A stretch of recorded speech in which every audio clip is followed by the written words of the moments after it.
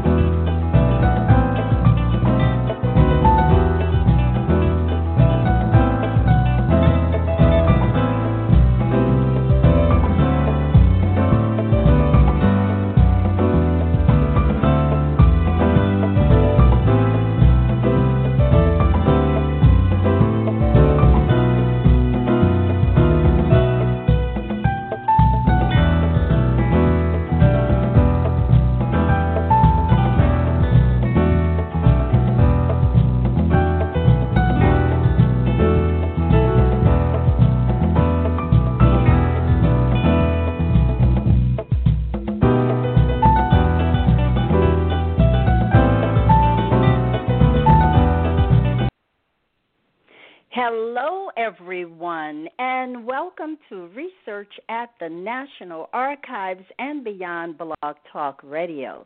This is your host, Bernice Alexander Bennett, and joining me today is Dr. Candice Nicole Hargons, an award-winning assistant professor of counseling psychology at the University of Kentucky, where she studies sex, social justice, and leadership, all with a love ethic.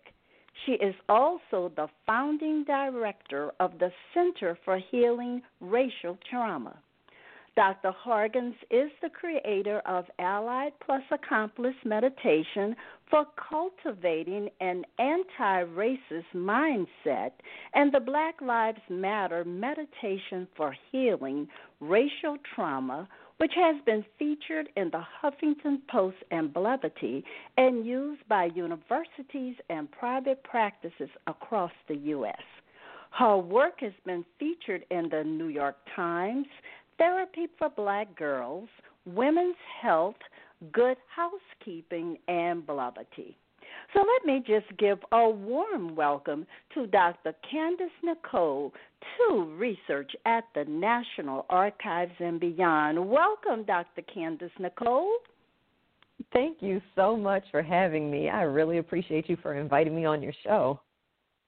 Well, thank you so much for agreeing. You know, as I mentioned to you, we are genealogists and family historians, and we have been uncovering all kinds of information about our ancestors. Some may not be as good as we would want it to be. We have, in some cases, uncovered lynchings, uncovered families that were forced to move out of their homes, all kinds of discrimination practices. And so I want to just start off with the question, what is race-based stress? Yes, so I study race-based stress and racial trauma. When I think about it, is the experience of enduring cognitive, affective, and somatic responses to racism. So that might manifest based on the intensity of how the racist stressor is or the frequency. It can be a bunch of really small things that erode at you from the inside out, or one or two major things that really traumatically impact your experience. And so when you are constantly, because racism tends to be a constant presence in the lives of people of color, when you're constantly exposed to it, it can really erode you from the inside out, physically and mentally.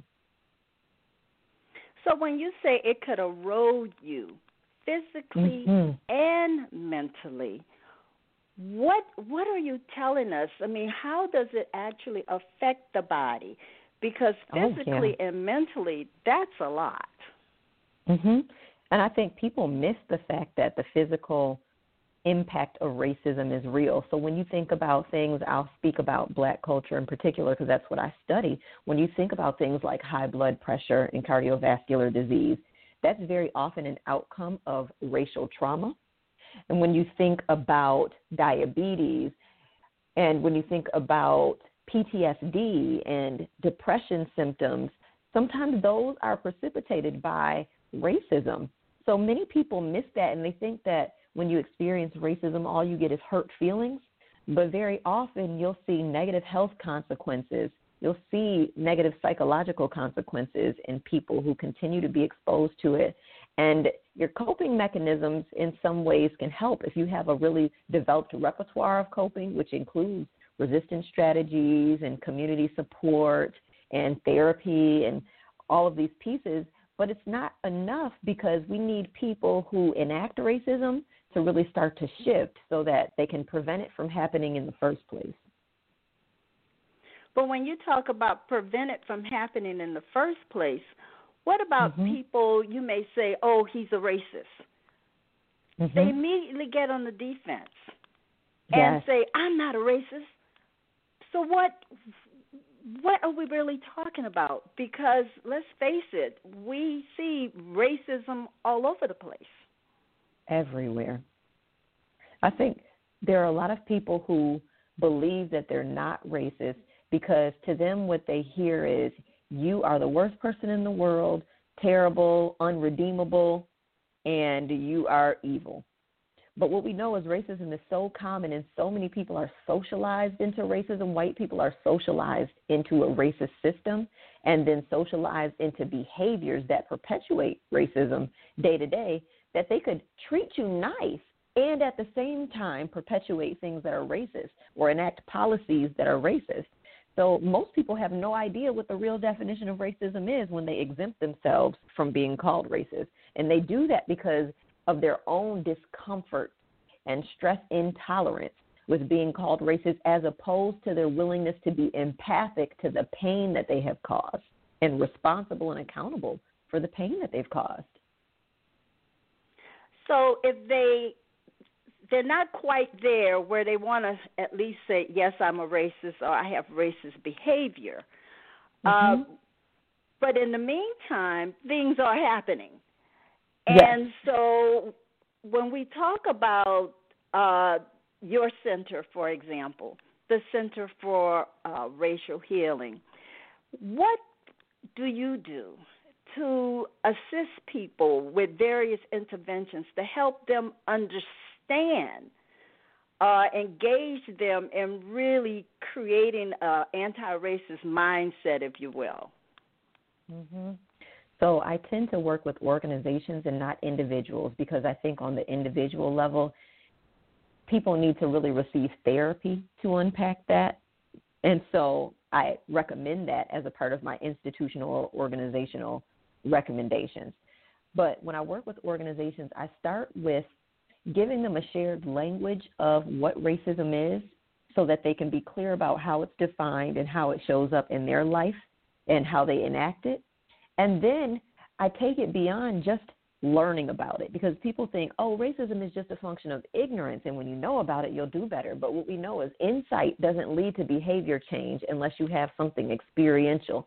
And so I give people the experience of mindfully noticing their emotions and their somatic responses when we discuss racism, when we talk about the heinous impact of racism that you described above. We're talking about lynchings, we're talking about bombings, we're talking about terrorism in the United States that's been enacted by racism. And so we talk about those things very directly, and then I have people check in with their bodies.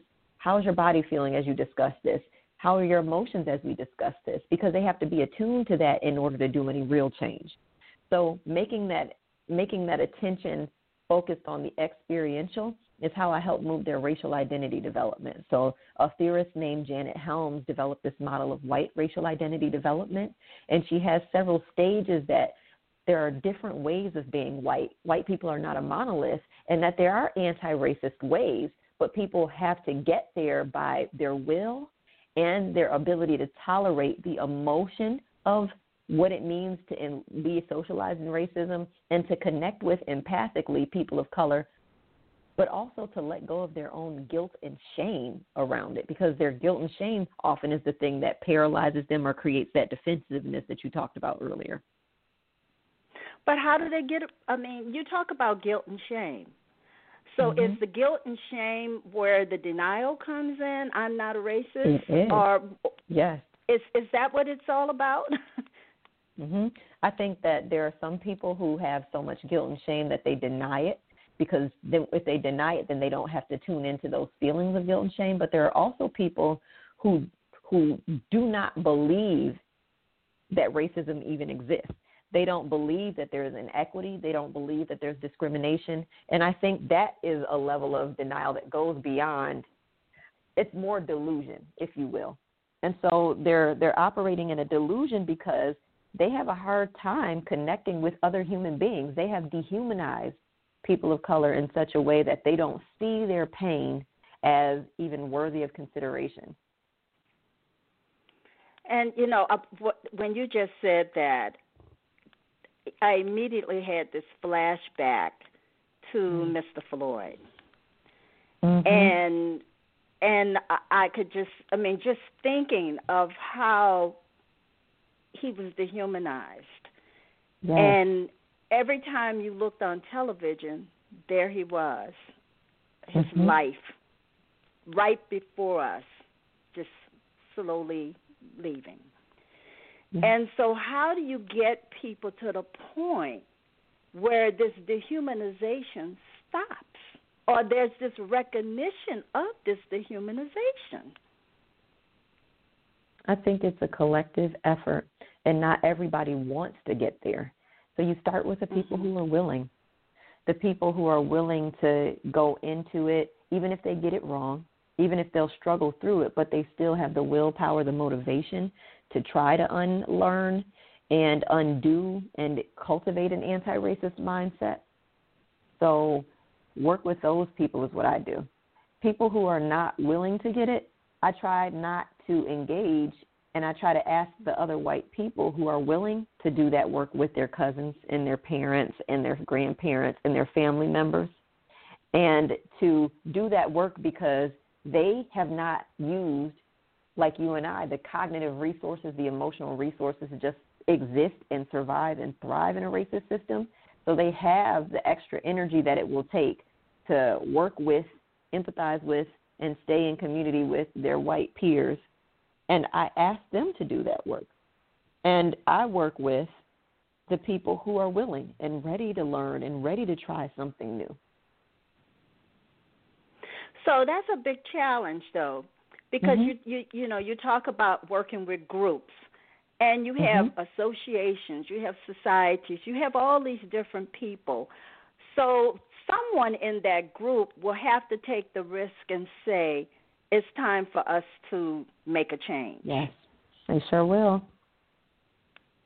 And usually if they've called me, somebody in there has done it, right? So if they call my organization, somebody in the group has already done that. Usually it's people in leadership, which is nice because then they have the power to say, we are going to do this together. You don't have to like it, but we are committing to this. And so I think that's the benefit of that, where you have people who have some leadership skill and some power saying, I'm invested in creating this environment to be anti-racist. Let's call in an expert. And not everybody's in agreement, but they also want to keep their job, or they also want to remain affiliated. And so are willing because the leaders have asked them to be willing to at least listen. And then, the work continues after that. That's right. Now, I want to take it to another place. I read to you a headline that was in the Washington Post today. I guess it wasn't really a headline, but it was in the newspaper. And it was the Alabama governor apologizes to the 63 church bomb survivor. Alabama Governor Kay Ivey on Wednesday extended a sincere, heartfelt apology to a survivor of the 1963 Ku Klux Klan bombing of a black church in Birmingham, an act that shocked the nation and helped speed passage of the landmark Civil Rights Act. My question to you is, what role does apology play when we're talking about creating an anti-racist society, or whatever we want to call it? I think it depends on who you're apologizing to and for what. Because I love to use the theory that there are apology languages. So what apologizing means to me might be different than what apologizing means to you. But I think for there to be movement, you have to at least endorse some of those apology languages. So you have expressing regret, like, oh, man, I regret the way I hurt you with this. I feel badly that I hurt you. Accepting responsibility, saying, I know I did this, as opposed to pretending like you didn't know, like I made a choice in this, or even if it was unintentional, being mindful about you're responsible for the impact, even if you didn't have an intent. That's another language. Making restitution. So when we talk about reparations, and some groups and organizers are really sold on that being the type of apology that people of color and black people in particular need, that's a making restitution apology type, where you pay for, you compensate the people who have been victimized and injured by the racism, and then genuinely repenting. That is saying, I will never do it again. Here is how I'm going to work on myself, or work on these policies, or work on this system so that we don't continue to repeat these offenses. And then there is finally requesting forgiveness, like, will you please forgive me? I would love to have your forgiveness so that we can move forward. Those are the 5 different apology languages, and Gary Chapman created this when he was talking about actual familial relationships, but it applies to this as well, because if I say I want an apology for the terrorism that black people experienced in the United States, I might mean making restitution and accepting responsibility. So for me, I appreciate accepting responsibility. I know I did it. I was wrong. I need to hear that. That works for me. For some people, it's like, if you're not about to pay for the damage, you can keep your words. And so I think they have to ask the community that's been harmed what apology looks like, and issue an apology understanding what is valuable to that community. And when I think of the apology that I mentioned to you earlier, what happened was the victim of the bombings attorney sent a letter to the governor on the anniversary of the bombing, requesting a formal apology from the state of Alabama and restitution. And she got it. And although, I mean, you want to say it's a long time coming, but it did come. Yeah. But when I think about, meant something to her. It meant a lot to her. So what you're saying, though, is that if you're going to express regret or accept responsibility, you also need to understand the people that you are responding to or reacting to. Absolutely. Because what might work for me, as you said, may not work for somebody else. Yes. And I think that happens across generations, around community types, around socioeconomic class. And, you know, so people have different needs and what an apology means to them. I might be in a financial or economic or educational position where I don't need restitution. I don't need to be financially compensated because I've been able to obtain the type of success and financial stability that I want, whereas some communities continue to be economically ransacked by racism, and they need that restitution, and it's not taking handouts. That's a form of apology. That's right. That's right. Now, I want to mention to you, and this is a comment that I heard a genealogist, her name is Sharon Morgan, and she described the black experience in the U.S. as horrific. And that the question was, how can we move the past to a place of healing when we are still continuously bombarded with racist acts?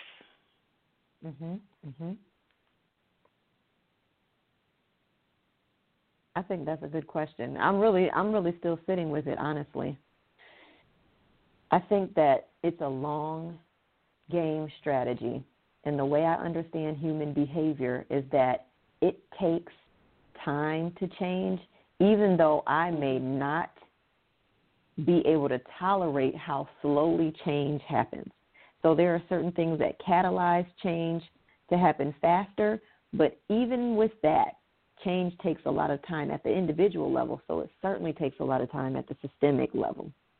And you can see incremental change and hold on to those beautiful changes that have happened. So when you see several states creating anti-racism task force, and that's never happened in that state's history, that's an incremental change, and you have to appreciate each step. Now, if you want more change and want change faster, then that means you take more risk. And everybody has different levels of risk tolerance, what they can give up and sacrifice or invest in making change happen.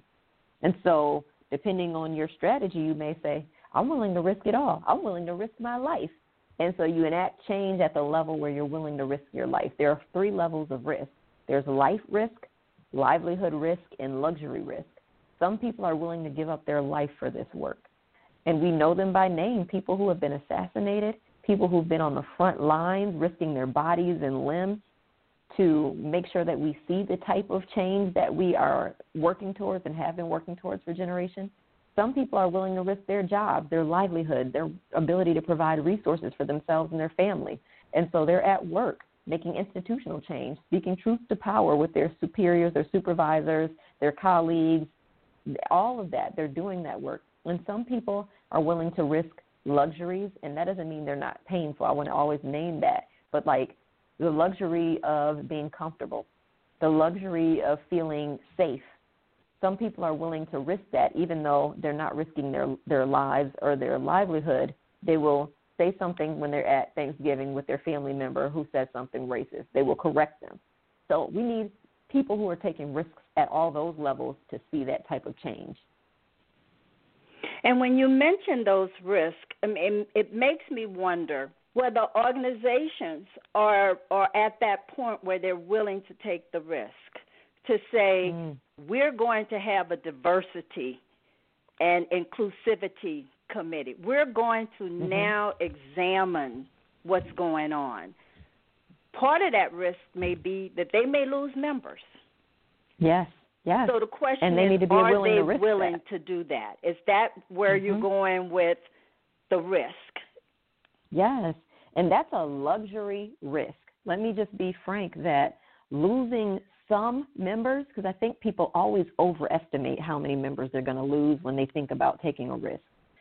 But losing some members is not a life risk. You're not going to die if you lose some members. You're certainly not going to lose your livelihood if you just miss a few. Now, for some people, their job is on the line with that. But are you willing to risk it? Is it worth it to you? And I think that's a question that everyone has to answer individually. And then as organizations, you also have to answer that. Like, we're not willing to risk this number of people, but you don't know how many you're actually going to risk. You just fear that. And that fear can sometimes really stop people from making that move. It sure does. So when you go into, a company contacts you, and they're saying, look, we really feel we need to move to the next level. Is there some kind of survey or something you give to them? Just how would you work with a company? Yeah, I don't do a survey. I do more of a interview. So in our conversation, I'll say, this is what I offer, and what is it that you're looking for? What's important to you here? Sometimes I'll push back and say, you might want to go a little further. Or sometimes I'll say, okay, that makes sense. This is aligned well with what I do.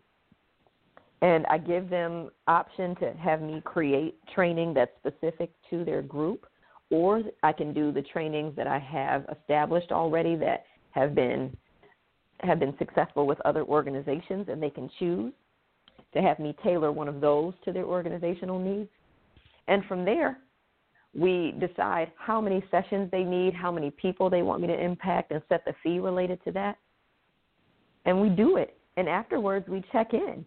Was this successful? how are you going to hold people accountable to what they learned here, what this new information will do for your organization? And then we check in about it. Mhm. Now, would you recommend, let's say, individuals decide we want to make a change, and they come together. They really haven't had the skills to do what they want to do, but there's a mindset saying change must take place. What resources can they use to help them understand how they can be supportive and have this anti-racist mindset as part of what they're trying to do? So I think they have to start reading, listening to, and watching media that is designed and written for and by people of color. So listening to your podcast, for example, listening to their colleagues of color, doing those pieces helps them get mentally prepared, because they're no longer centering their own world experiences as the only truth, but they're now expanding their worldview, diversifying what they intake so that they can hear how other people experience the world. So when I think about organizations that, like yours, that might be predominantly white organizations, then the research they read is typically developed by predominantly white people. And the major books they read, the approaches they use might be developed by predominantly white people. But if they were willing to do this work in an anti-racist way, they would start finding, because they do exist, resources that are written by people of color. They would start listening to podcasts and media outlets and following social media and all of those pieces, because they were really invested in expanding. So what you're saying is don't talk to each other, but you have to step out and you have to listen to what else is going on in this universe. Do. And you have to have real relationships. You can't just go to, they can't just come to you, Bernice, and say, hey, tell me everything I need to know, and they haven't established a real relationship with you. They need to be able to say, hey, I'd like to take you to dinner. Let's get to know each other. I'm willing to learn. And I want to also be in community with you. What do you need from me? Like, to have a real human relationship as opposed to just coming in to extract knowledge. Not only that, but when I mention organizations and let's say they want to have a diversity group, if they bring in just one group of people, meaning if they bring in all black people but they don't bring in the white people, you're still not having that dialogue and that relationship. Because black people can tell you what you need to do. But it's almost like we can't get into your head. Yes. So this is a tough conversation, isn't it? What makes it tough? Well, I'm thinking of just the whole trauma, racial trauma. And I could say to you, I've experienced racial trauma. Although you are an African American, so you could probably say, okay, I can understand that. But if I say it to a white colleague, will they understand what I'm talking about? I think it's depending on whether they're willing to understand it or not. So if the white colleague says, why are you making this about race? That's a person who is trying to foreclose on the conversation and not have any empathy for what you just described to them. But if it's a white colleague who is more developed in their racial identity, they have more advanced white racial identity, they will say, wow, even though I have never been through and never will go through that, I empathize with the pain you're describing. How can I show up for you and have your back? That's what a person who is white would say to you if you described having racial trauma, if they had an advanced racial identity development. If they had an earlier one or a less mature racial identity development, they might say, that doesn't exist. We're all the same. I'm colorblind. Yes. And what's with this whole colorblind thing? I don't know, honestly. We know that doesn't exist. Like, you see people. You can see human beings have differences, and there's nothing wrong with having differences. It's just about how we respect them. So let's talk about just coping, and I mentioned that the whole Black Lives Matter meditation for healing racial trauma. What is this? Mm-hmm. What role does meditation play for healing racial trauma? It was a meditation I created in 2016 following the murder of Philando Castile, where his girlfriend and baby daughter were in the car and watched him. And I was just in pain. That for me was traumatizing. Even though I don't know them, just watching it and hearing about it, for me, felt so painful. And I thought, I'm a psychologist. I have the skills to use healing modalities like meditation to help people reduce stress. Why not use it here? So I created the meditation because I needed it, and then I figured perhaps some of my colleagues would benefit from this themselves or be able to share it with clients, so I shared it out. But I include mindfulness, affirmations specific to the Black experience, and metta, which is loving kindness meditation, in it, so that it kind of acts on different aspects of our consciousness related to racial trauma. So the mindfulness piece helps you notice yourself without judgment. Notice your body and what your body's feeling. A lot of people feel tension in their neck. Sometimes you might have headaches or your stomach drops when you experience racism. Your heart starts racing. You have a hard time breathing, might be crying, shaking. You want to notice what's happening in your body. And so the mindfulness helps people be aware of it and not try to suppress it or judge it. And then it leads into the affirmation. So the affirmation piece is really unpacking these negative messages and stereotypes we've received as Black people. So not having to be the sole representative for your entire race, understanding your inherent worthiness and brilliance, understanding that your emotions are valid and that you don't have to pretend like you don't have emotions to preserve other people's comfort. So those affirmations are in the middle, and then I end it with loving kindness, which is wishing Black people joy and wellness and love and peace and safety.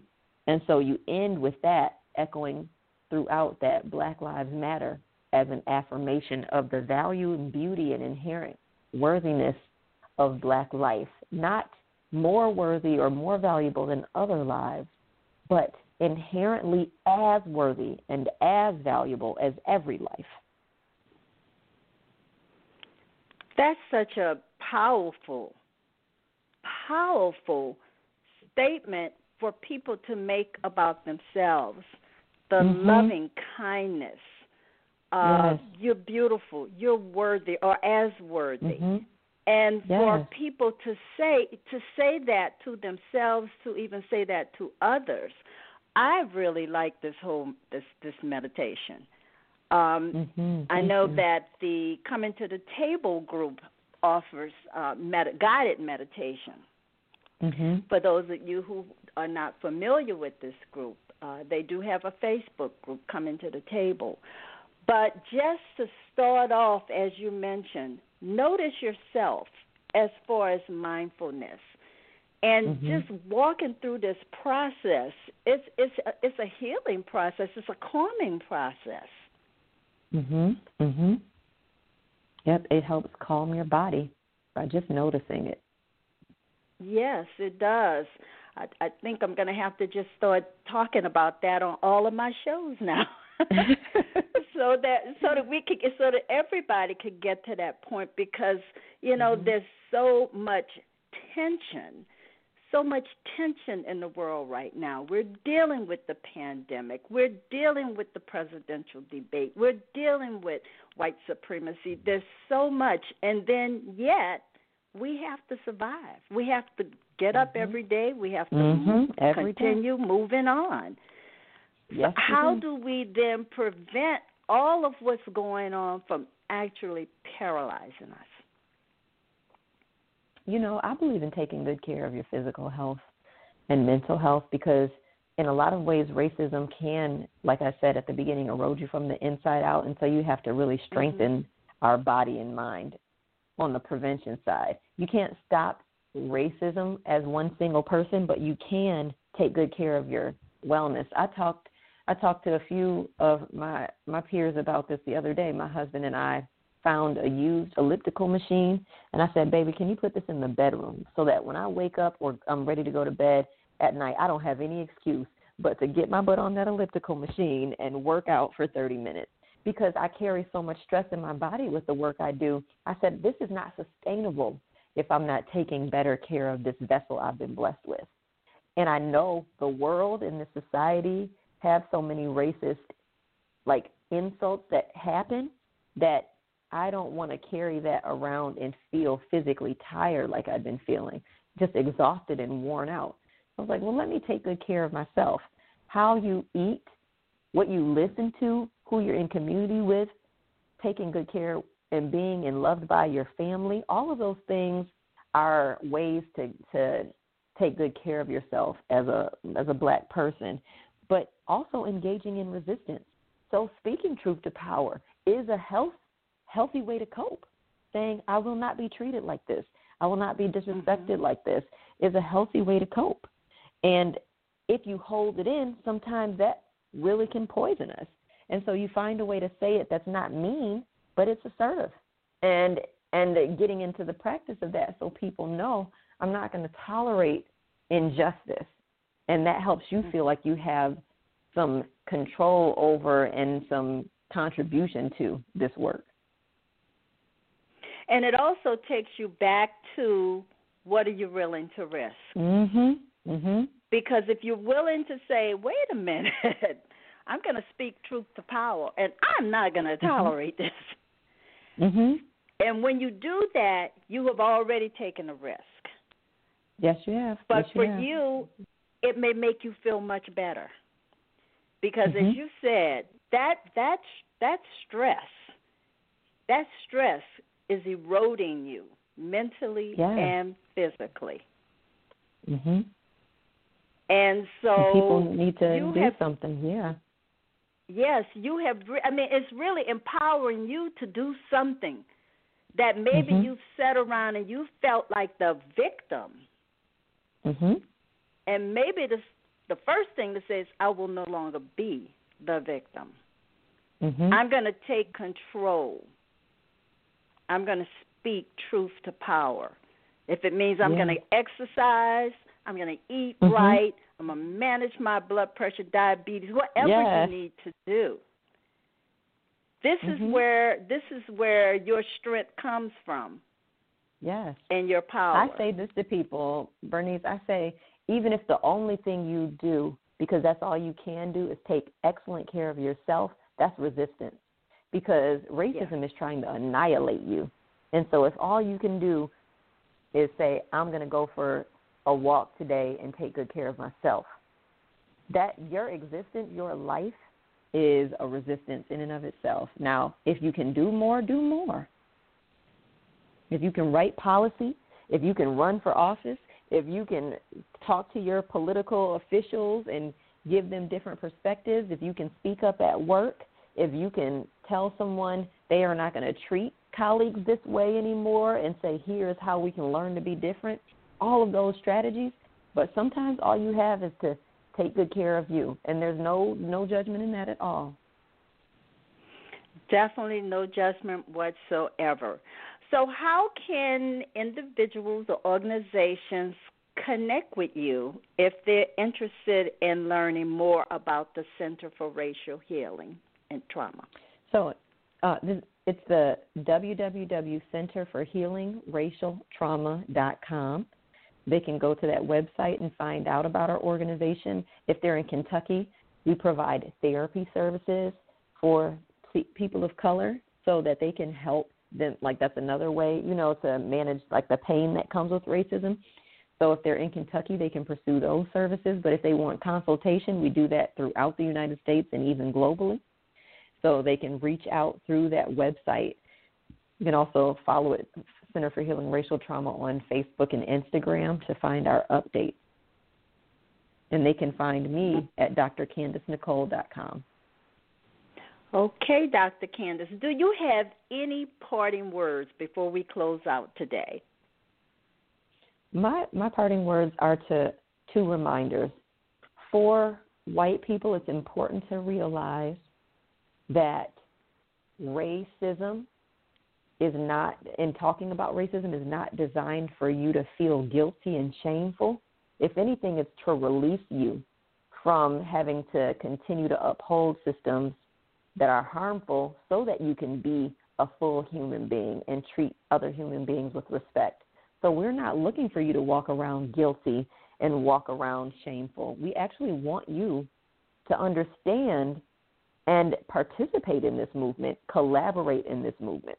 And for people of color, you are inherently worthy, inherently valuable, no matter what is said about you and what is done to you. You came into this world worthy, and you will leave this world worthy. So always remember that in all you do. Thank you. Thank you so much for those very powerful words. And everyone else, I want you to remember your ancestors left footprints. They left all kinds of footprints. So you should follow the clues that are presented to you. And part of those clues will include information where you can see resilience. You can see power. You can see so much in what you have as a person, but you must speak truth to power, as Dr. Candice Nicole just told us. So I look forward to all of you joining me next week. This is your host, Bernice Alexander Bennett. Thank you so much for tuning in today. Thank you, Dr. Candice Nicole Hargons. Thank you, Ms. Bernice. Thank you so much for having me.